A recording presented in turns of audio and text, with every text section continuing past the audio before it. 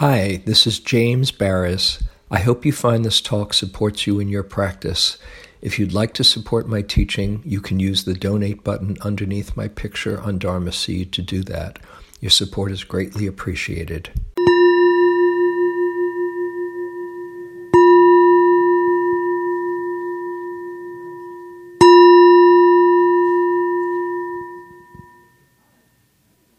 So the talk tonight is about bringing Dharma to the next generation.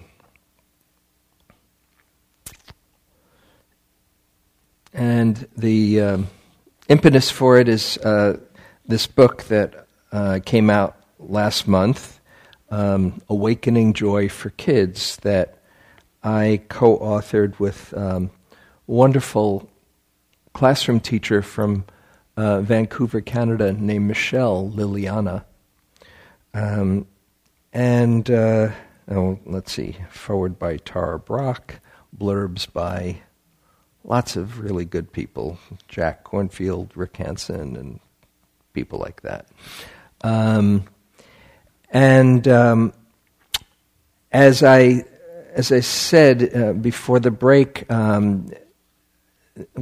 thinking of it as stealth Dharma, which was really my thought in the first book that I wrote with Shoshana Alexander called Awakening Joy, on how practice is really more than just opening up to suffering and learning to work with it and grow from it.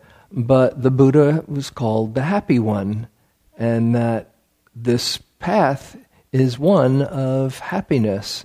And so I wanted to share some principles and some practices that incline the mind towards well-being and happiness, that drawn from Buddhist teachings and philosophy with minimal Buddhist jargon and just accessible to anyone.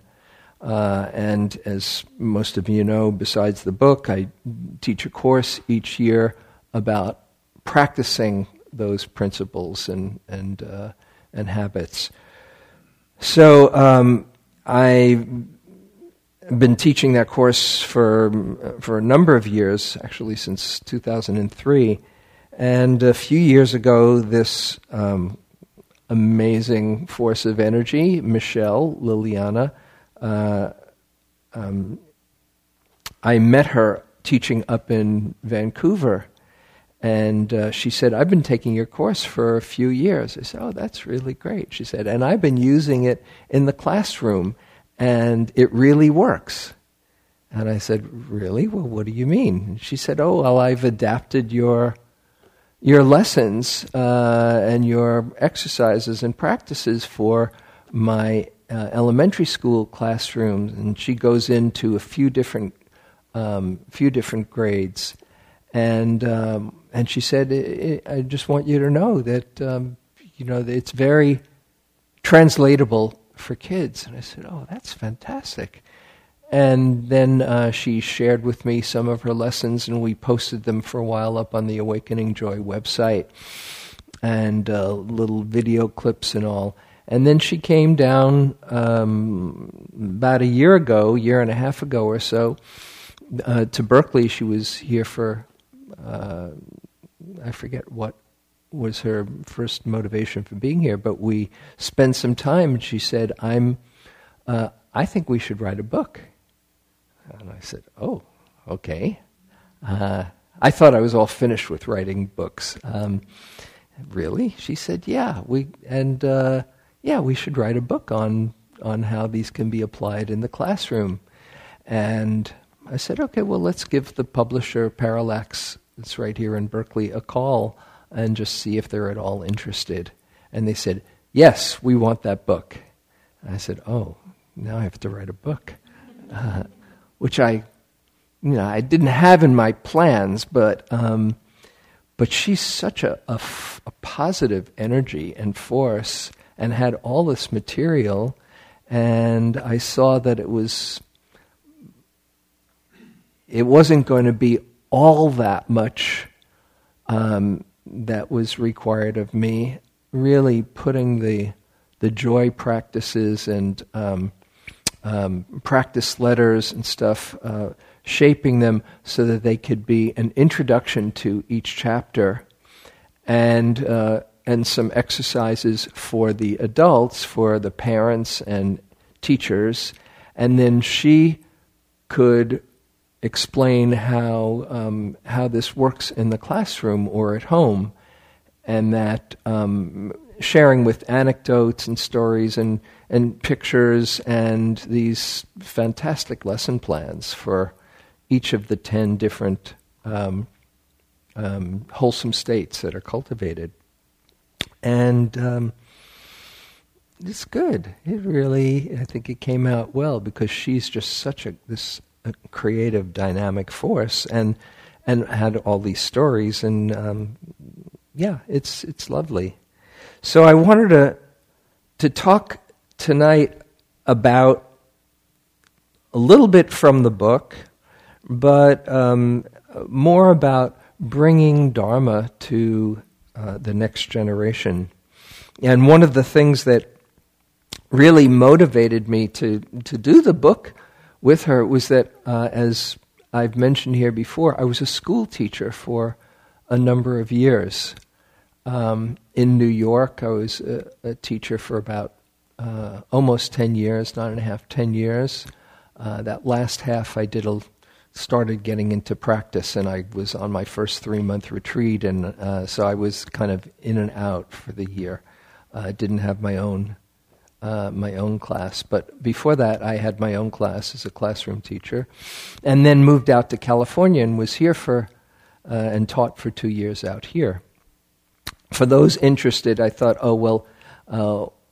just in case anybody might doubt, I pulled out a few pictures, 6 different years, starting 1969 and I think ending in 74. But I taught until 77 in New York, and then out here till 78 and 79. So you can see my various incarnations, from really long hair to a little bit cut off. I was the cool kind of hippie teacher at mostly PS 122 in Astoria, Queens. I taught in Bedford-Stuyvesant for a year. That first year, didn't know what I was doing, and I hadn't had any education background, teaching education. Truth be told, this was during the 60s and the Vietnam War, and I did not believe in that war. And teaching was one way you could get a deferment. So, and there was something, I always liked turning people on to stuff anyway, so I said, maybe I'll be a teacher. Sounds like a better alternative. And I took a test, and then I was in the classroom like 2 weeks later. What do I do now? And that first year, chairs were flying, and I went. Actually, I didn't have my own class that first year. This was really just throwing one into the lion's den, so to speak. I would go to the school. This is in Brooklyn, PS 129, and each morning they would say, "Okay, at 9 o'clock you're going to be in this second grade class. At 9:45 you're going to be in this fourth grade class. At 10:40 you'll be in this third grade class."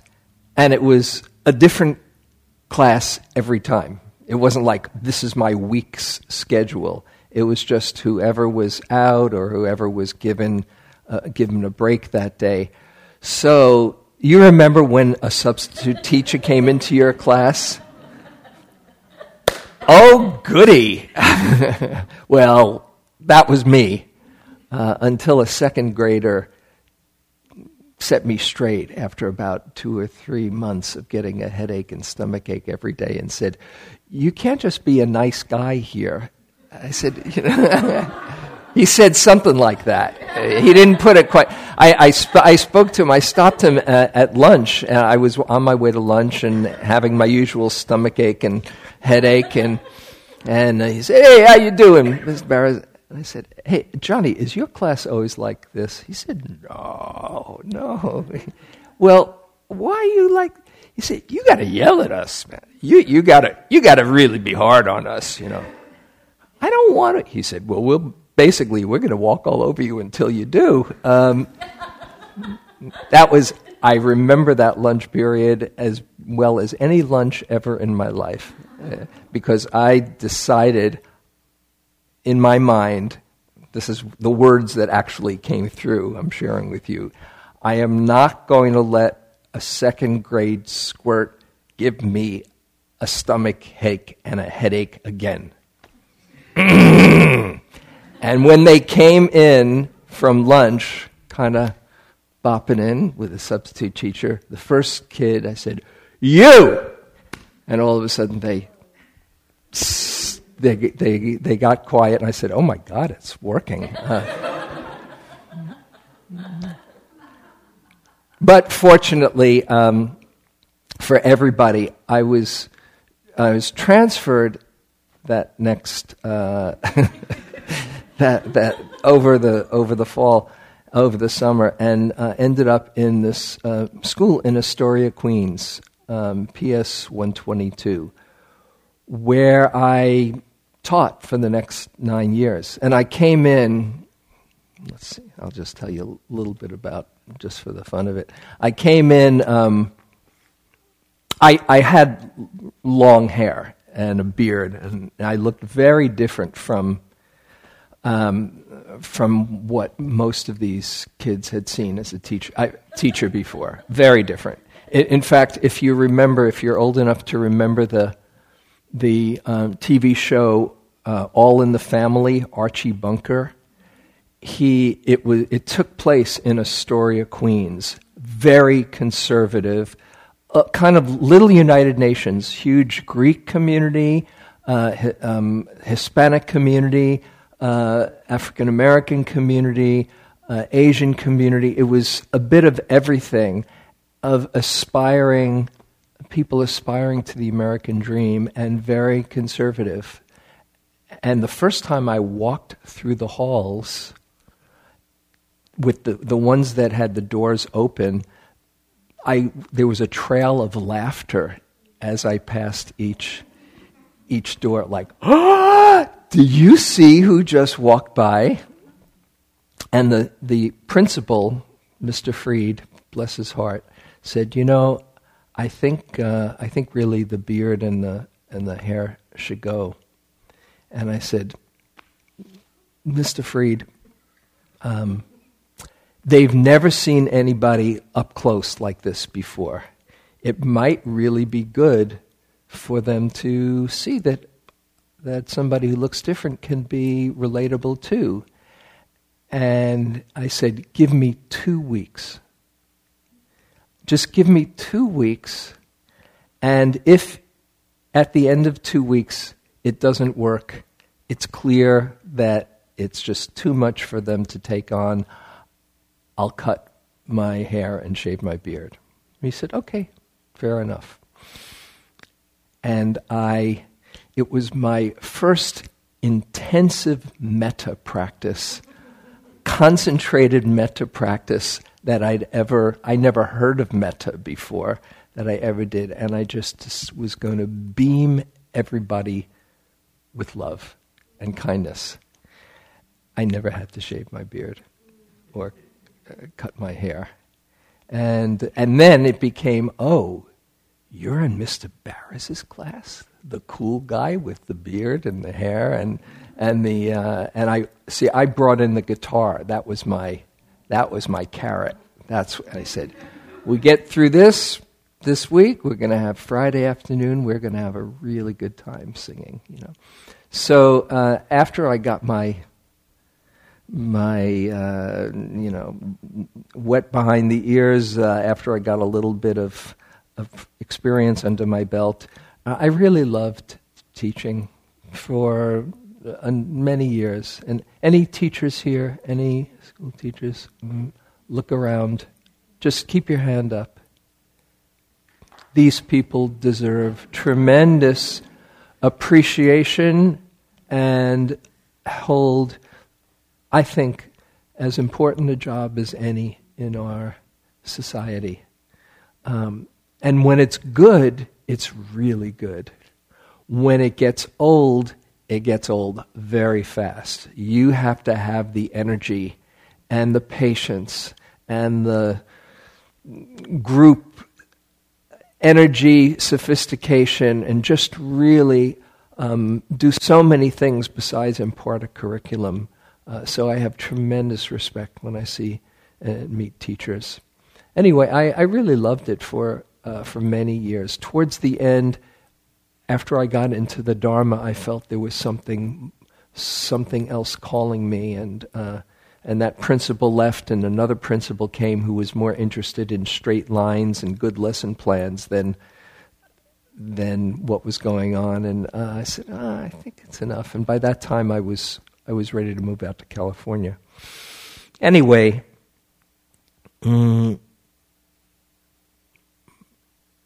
my challenge to myself as a teacher was to find the heart, connect with the heart in every student in the class.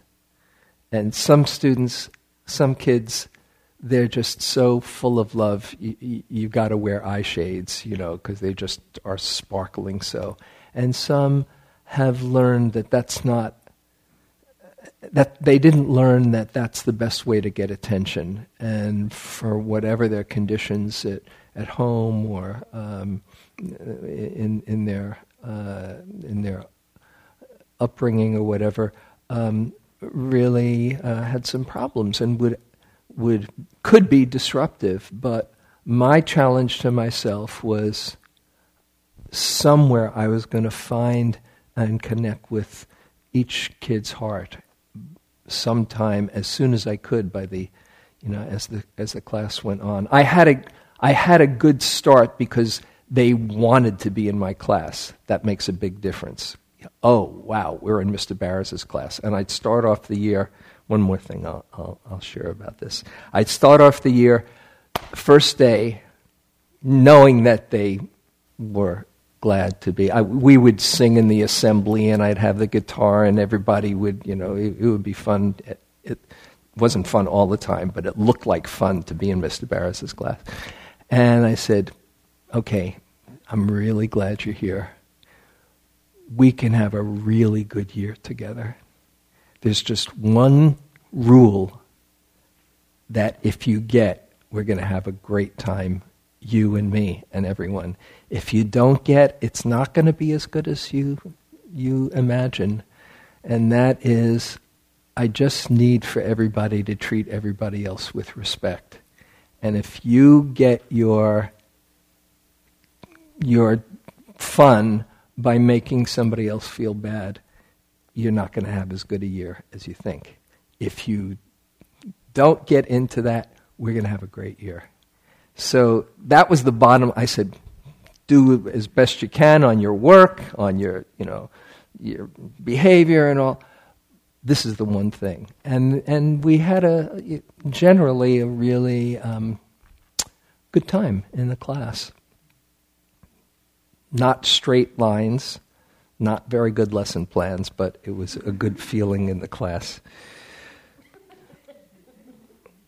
And one of the things that I'd love to do was co-create. This is one of the lessons that I learned in teaching kids, that when I thought it was all up to me,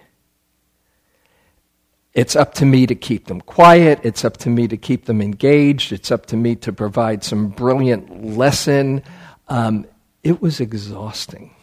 But when it took me a couple of years to get this, when I saw that we could co-create together and delegate, and a kid would come up and say, "Hey, Mr. Baraz, why don't we do this project or that project?" And I'd say, "That's a great idea, Marina. How are you going to do it? What do you need?" And then she'd be in charge of the project and get other kids, and it made so much sense. It was a whole lot less work for me and a whole lot engagement for them. So I've been trying to delegate and get people to do things that I think they will enjoy for the last 40 years. Oh, you can do this. Yeah, better than me doing it. No. But to co-create together really is one of the things I learned in teaching. And then in 1974, I got turned on to the Dharma. I went out to Naropa Institute that summer, and I came back, and I was kind of transformed, or at the beginning of that transformation. And I said, how can I bring this into the classroom? And I had a really good desk slam, the kind you go like that, and it would quiet down the class for about 30 seconds. That wasn't the way to do it. And they would quiet down through other ways, but this would get their attention, but it would just add to the noise in the class. But once I got into the Dharma and got into practice, that first September back, when things it was one day, things were getting, it kind of gets buzzy and the energy goes up, and instead of saying, "Come on, everybody, let's get quiet," I just decided to get quiet myself. And I said, wow, there's all this intensity. And I was into sitting every day. I said, I'm just going to get quiet here. Whatever happens, I hope kids don't fly out the window, but I'm just going to get quiet myself. And I did. And as I did, all of a sudden, the whole class started quieting down. And they were nudging each other. Hey, check out Mr. Baraz. What's going on with him? And I heard it get quieter, and I'm thinking to myself, oh my goodness, this is working. Oh, they're getting quiet. And I just stayed until I got really quiet, maybe for a minute or so, which is a long time, a minute or two. And I opened my eyes, and everybody had this look on their face, like, where did you go? And that's when I knew I had them. And I said, well, if you really want to know, maybe I'll show you. I had them begging me to learn how to, I didn't call it meditation at first. Then I did, because actually in the 5th grade curriculum, religion was part of the curriculum in New York City. So when we got to Buddhism, we just stretched things out a little bit more. And I would tell the story of the Buddha and kind of leave it a cliffhanger each time, Well, you're not going to stop here. Next week we'll pick it up, Tell us that story, and now then what happened, and then what did he teach, and So that was when I first I saw, they're hungry for this kind of stuff, and that's when I would get quiet within myself, and it was a whole other dimension of practice in the classroom.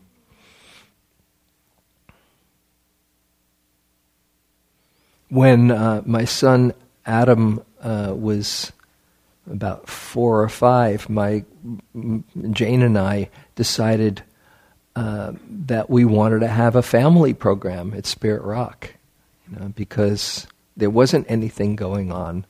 So there was one attempt at a family day that somebody put on, but it was kind of chaotic. And then we said, okay, let's just do this, because we wanted Adam to have something. And then and the family program came out of that. And Adam was into it for a while, but then at some point he said, I'm just doing this to make you look good.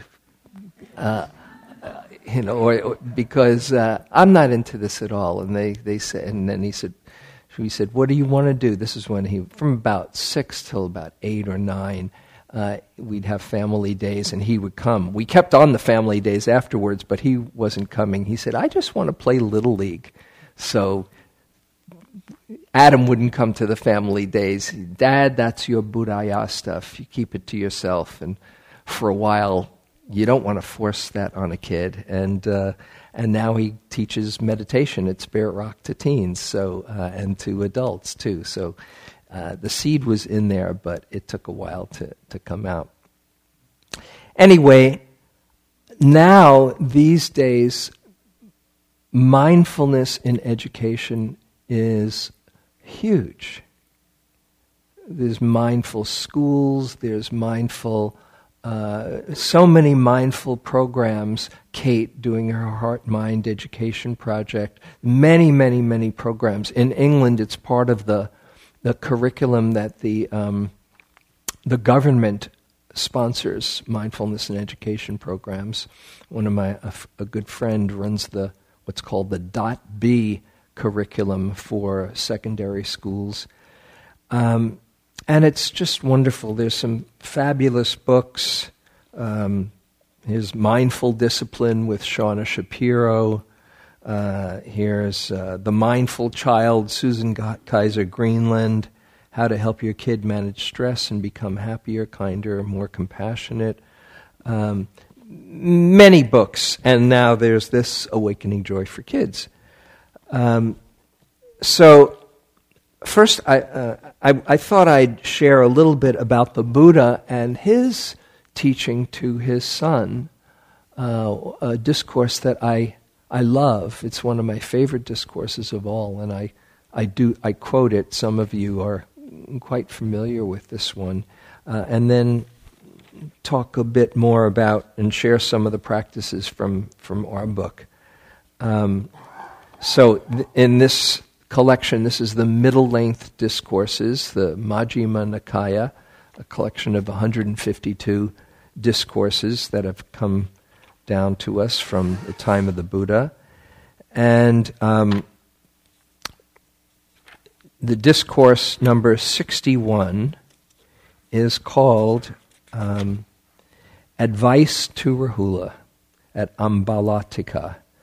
Rahula was the Buddha's son, who was born just before the Buddha left the palace. And that is something to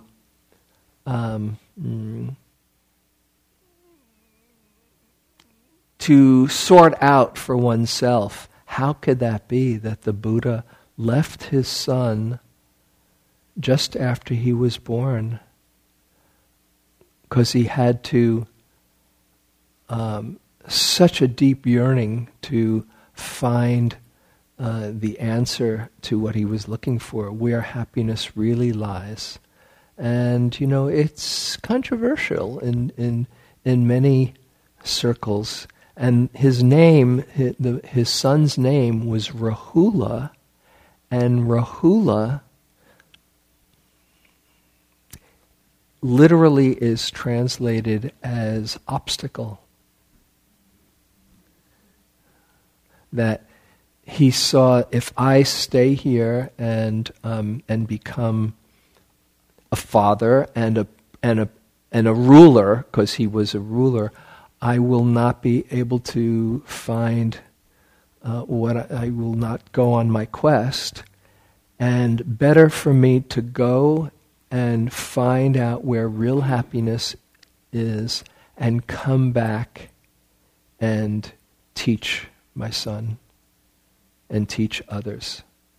So this is a part of the story, of the Buddhist story, that that can raise a lot of questions. And I'm not saying, I'm not going to say one way or another, but this is just how the story has come down to us.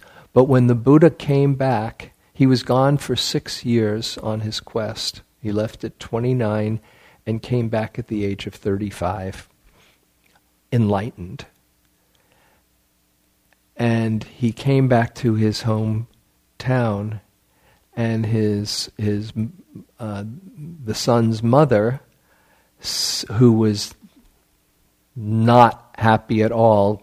Can you imagine? Not only is your father's left you, but that's a kind of disgrace to the woman. And here she could have been. She was the princess. But instead, she was abandoned. So she had her own processing to do, to put it mildly. Anyway, when the Buddha came back, and he said, "I've come back, and I want to share." And she said to her son, "Go to your father and get your inheritance." And when Rahula went to his father, the Buddha said, "Why don't you become a monk like me, and I'll teach you what I know," which his son did. Again, not exactly what the mom had in mind. And actually, after that, then there was a rule that you had to have permission of your parents, of both parents, before you become a monk. But Rahula got in under the, you can't even say grandfather clause, father clause. And this was his discourse. There are a couple of discourses to Rahula, and this is his advice to Rahula, who turned out did become enlightened. So at least it has that positive ending. And Rahula goes to his father, and he gets a lesson in honesty. And the Buddha sat down, and he, let's see, where is it? The Venerable Rahula saw the Blessed One coming in the distance and made a seat ready and set out water for washing the feet. The Buddha sat down, Blessed One sat down in the seat, made ready and washed his feet. The Venerable Rahula paid homage to him and sat down on one side. Then the Buddha, I'll just call him the Buddha, left a little water in the water vessel and asked the Venerable Rahula, "Rahula, do you see this little water left in the water vessel?" "Yes, Venerable Sir." "Even so little, Rahula, is the recluseship or the spiritual life of those who are not ashamed to tell a deliberate lie." You see, there's just a little water in left. Well, that little, not even that much, is worth the spiritual practice of somebody who knowingly tells a lie. And then the Buddha turned the water vessel upside down and asked Rahula, "Rahula, do you see this water vessel turned upside down?" "Yes, Venerable Sir." "Even so, those who are not ashamed to tell a deliberate lie have turned their spiritual practice upside down." And then he turns the water vessel right up again and asks, "Rahula, do you see this hollow, empty water vessel?" "Yes, Venerable Sir." "Even so hollow and empty, Rahula, is the spiritual practice of those not ashamed to tell a deliberate lie." And then he goes on, he gets the point across, don't lie, okay? But then he goes on to share what I feel is the heart of the discourse, which is tremendous instructions for anyone, no matter what age you are. He says, what do you think, what is the purpose of a mirror, Rahula? And the boy answers, well, for the purpose of reflection, Venerable Sir. And he says, so too, an action with the body should be done after repeated reflection. An action by speech should be done after repeated reflection. An action by mind should be done after repeated reflection. And then he goes on to say, if you are about to do an action and you're not quite sure what the effect is going to be, reflect for a moment and ask, will this be, let's see how he says it, this action that I wish to do with the body might lead to my own affliction or the affliction of others or the affliction of both. It is unwholesome. It is an unwholesome action with painful consequences and painful results. If upon reflecting that is your conclusion, then you definitely should not do such an action with the body. But when you reflect and you know, this action I wish to do with the body would not lead to my own affliction or the affliction of others or to the affliction of both, it's a wholesome action with pleasant consequences and pleasant results, then you may do such an action with the body. So he says, think before you act. Where is this leading? And if it's suffering, don't do it. If it's not suffering and it feels right, then do it. Then he goes on and he says the same thing with speech. If you're about to say something, reflect for a moment. What's going to be the result of these words? And then he also says, if you have a particular thought that arises about somebody, and you see, let's see, is this thought going to cause harm to myself or to others? Then don't do it. And if it doesn't, then it's okay. You can keep up with that thought. So he says, think, reflect before you're about to do something. Makes sense. But then he says, you might not be so clear before the action or the words or the thought. It might not be so apparent to you, and you might find yourself in the middle of the action or the words or the thought. And so he says, if you're in the middle of this and you can sense, this is not going so well, listen inside. And if you feel at all off about it, don't do it. Don't speak the words. Don't continue with that line of thinking. If it feels like it's going to lead to an okay result, then fine. Then go ahead and continue that action, or speak those words, or continue in that line of thinking. Okay.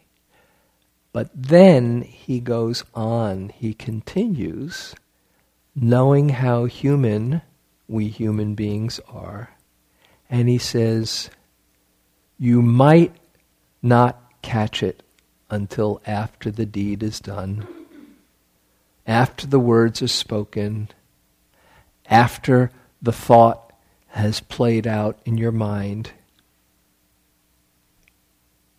And this is the part that's so relevant to all of us.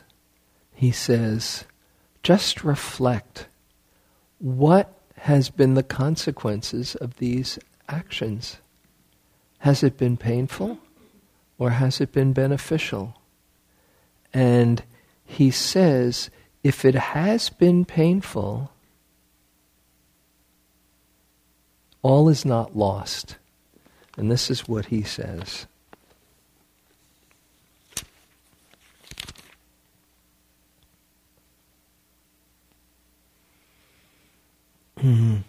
This action, what that I'm doing with the body, leads to my own affliction or affliction of others or the affliction of both. It is unwholesome action with painful consequences and painful results. Then you should stop the bodily action. Oh, sorry, this is upon reflection, did this action have this? And then if it did have these painful consequences, then you should confess such action or words or thoughts, reveal it, share it, lay it open to a teacher or to a wise companion in your life. That is, if you're carrying the burden inside, talk to somebody about it. Don't try to keep it to yourself. It's too much to bear. We need to say, okay, I've done this. He doesn't quite in this discourse say make amends, but we all know how important it is to confess and make amends to the person on the receiving end. But then he also says, having confessed, revealed it, laid it open to another, you should then undertake restraint for the future. And this is what is known as wise remorse, which is different from guilt. As I've mentioned, I know guilt. I come from a lineage of guilt. And all guilt does is perpetuate the lousy feeling, and you feel very contracted, and you either go ahead and do something else that's unskillful to confirm just what a rotten person you are, or keep on beating yourself up and saying, I did that, and there's no way out, and you can spend a lifetime in guilt. But he says instead, have what's called wise remorse. And wise remorse is reflecting, oh, when I did this, this is how it felt. This is the consequence of my action, and I will learn from it and make a commitment to not do a similar kind of act, or to learn from it and not say things in the way that I did, or not continue a line of thinking that's not serving me. Or as I've quoted Julia Butterfly Hill here many times, as she beautifully puts it, as long as you're learning, there are no mistakes. As long as you're learning, then any mistake you've made is part of your awakening experience. So this is something for you to consider when you are processing some unskillful things that you've done. It's never too late. You're not going to fix the past. You know that great line, forgiveness is giving up all hope of a better past. Forgiveness is giving up all hope of a better past. You're not going to change the past, but you can use it as a springboard to deeper understanding and learning and feeling your own humanness, so that then you can act in a way that's going to be beneficial to yourself and to others. Okay, so this is the Buddha's advice to his son.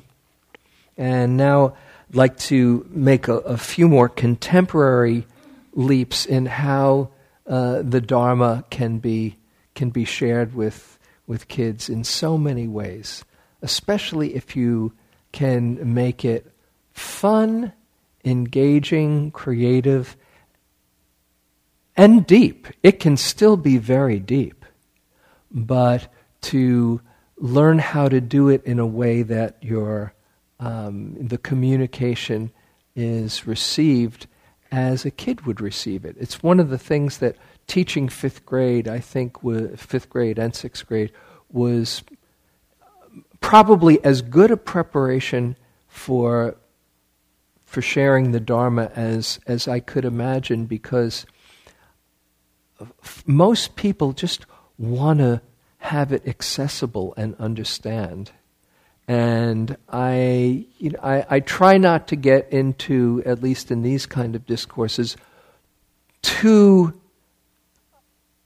complex conceptual teachings, although I love them, and if it was one-on-one or in answering questions, might get into deeper kind of refined esoteric topics. But to make this practical to your life, really what I want to do is have people be able to look for themselves and see, oh yeah, I don't need to study the Majjhima Nikaya, although it's great if you want to. I don't need to become an expert in Hinayana, Mahayana, Vajrayana. All of those things, if you like to study, are very powerful. But mostly the Dharma is right inside. So making it simple enough, this is one of Thich Nhat Hanh's gifts, simple enough that anybody can understand it, and then have people take a look for themselves, I think is really a useful offering as well. So I think I'll share with you, say, a couple of practices that Michele has. One is, as one of the chapters is on integrity. That is, just like Rahula was being taught by his father, living with integrity creates a sense of inner harmony. But we carry around things, as I just said, within us, and they make it really hard to settle down. So here she says this lesson on cutting the cords that bind you. One day I asked the children to deeply relax while we did a 10-minute guided mindfulness session. I then asked them to think of one thing that was bothering them, a regret or time they felt out of integrity with themselves. We discussed what integrity meant and wrote examples on the board. I suggested they choose a memory of something they did long ago or an event that happened today. It might be something that carried some sense of guilt, shame, or wrongdoing. I then gave an example from my own life, and this created a sense of vulnerability and willingness to share. I shared that I'd taken money from my mother's purse without asking when I was young. And even though it was a small amount, I still felt out of integrity with myself. And it stayed with me for a long time. I had the lights turned down very low to the children, so the children could only see their own paper in front of them. They wrote about a regret or time they felt out of integrity on the paper. They then rolled it into a tube and tied it with a 6-inch cord that I had previously cut for them. One child asked if she could write about something someone had done to her that she needed to let go of. I said, of course. Then whatever was sticking or arising was the perfect thing to focus on. I reminded the children that the wrongdoing did not have to be a big thing. This is a short session, and they could just start small. If something huge was arising, it might be better to do that at another time. I did this because I wanted them to feel safe and successful without tapping into something we couldn't manage when I had 28 students and limited time. With our little paper rolled up and tied up with string, one person and their neighbor stood up in the middle of the circle next to a garbage recycling can that I had placed there.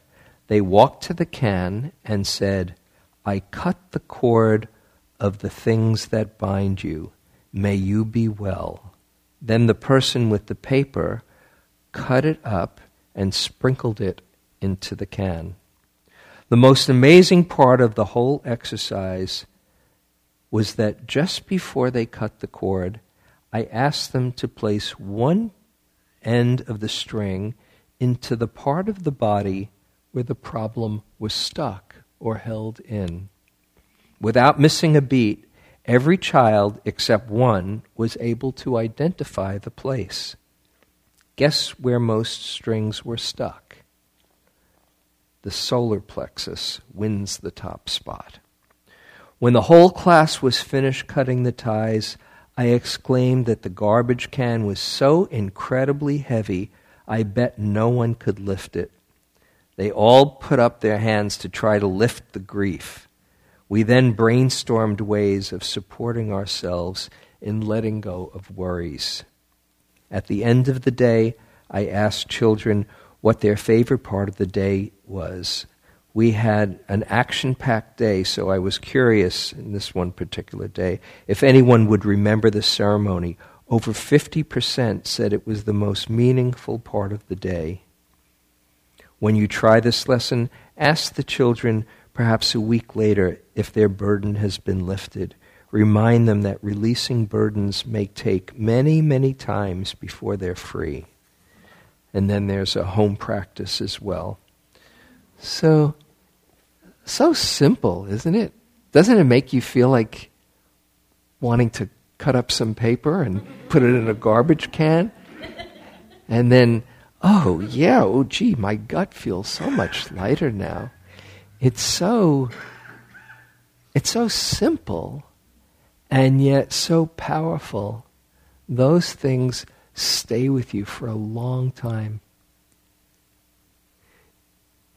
If the Dharma is going to truly do healing on this planet, it's because the next generation is going to become more and more conscious.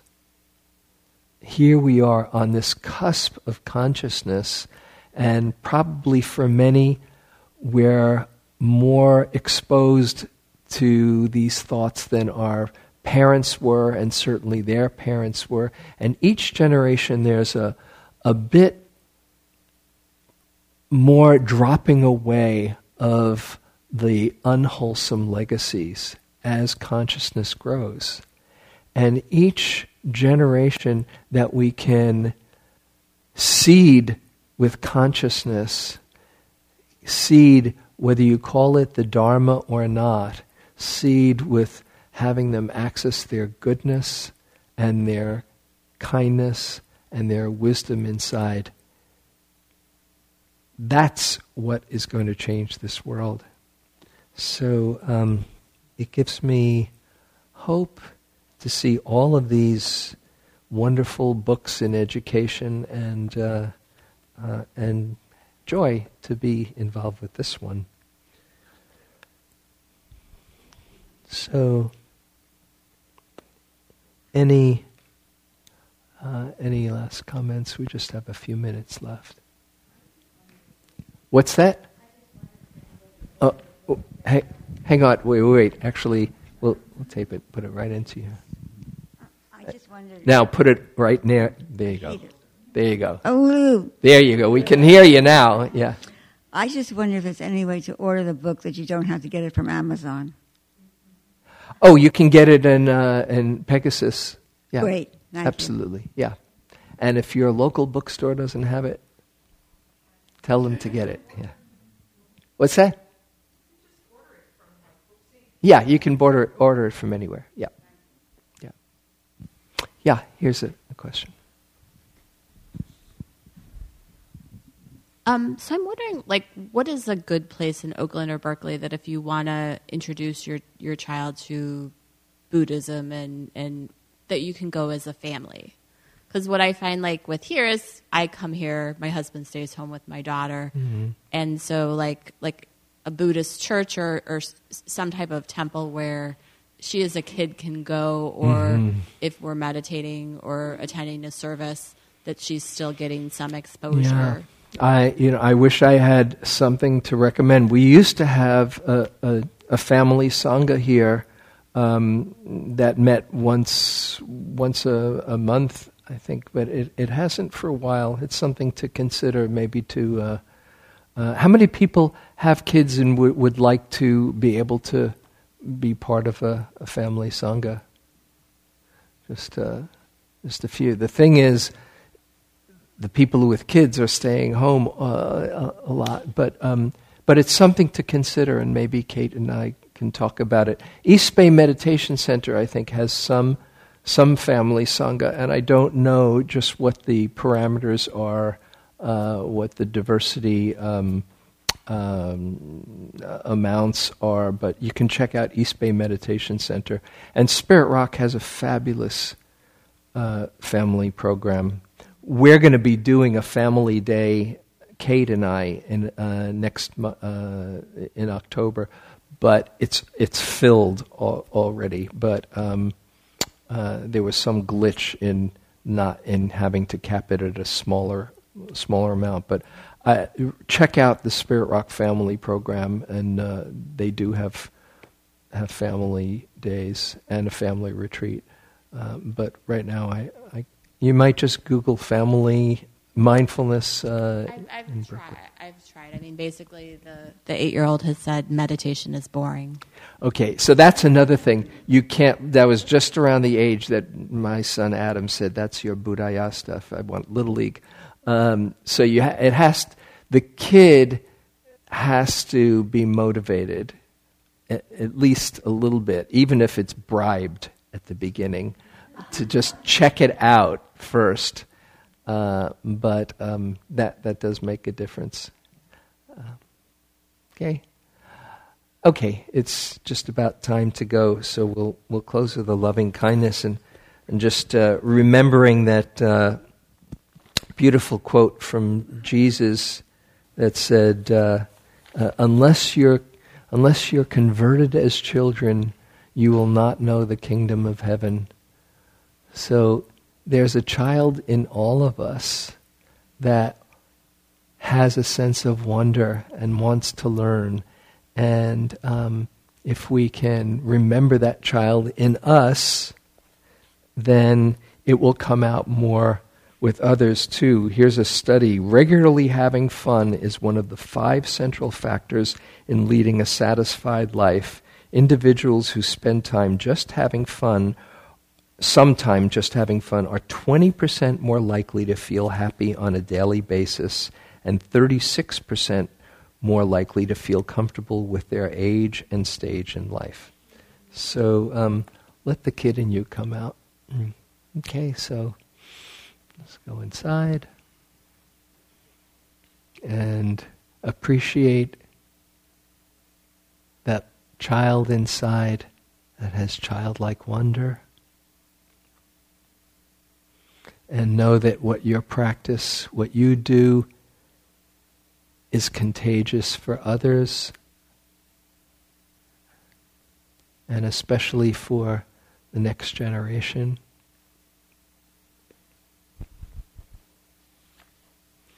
And we can wish well for all beings tonight, healing, including healing for Patricia and Monique and Ryan, who have health issues and one of them has a child. We can include them in our metta. And for all the people who are going through a hard time, may they be free of their suffering. And for all who are the cause of well-being and happiness, they may continue doing that. And may our time here together be of benefit to all beings everywhere.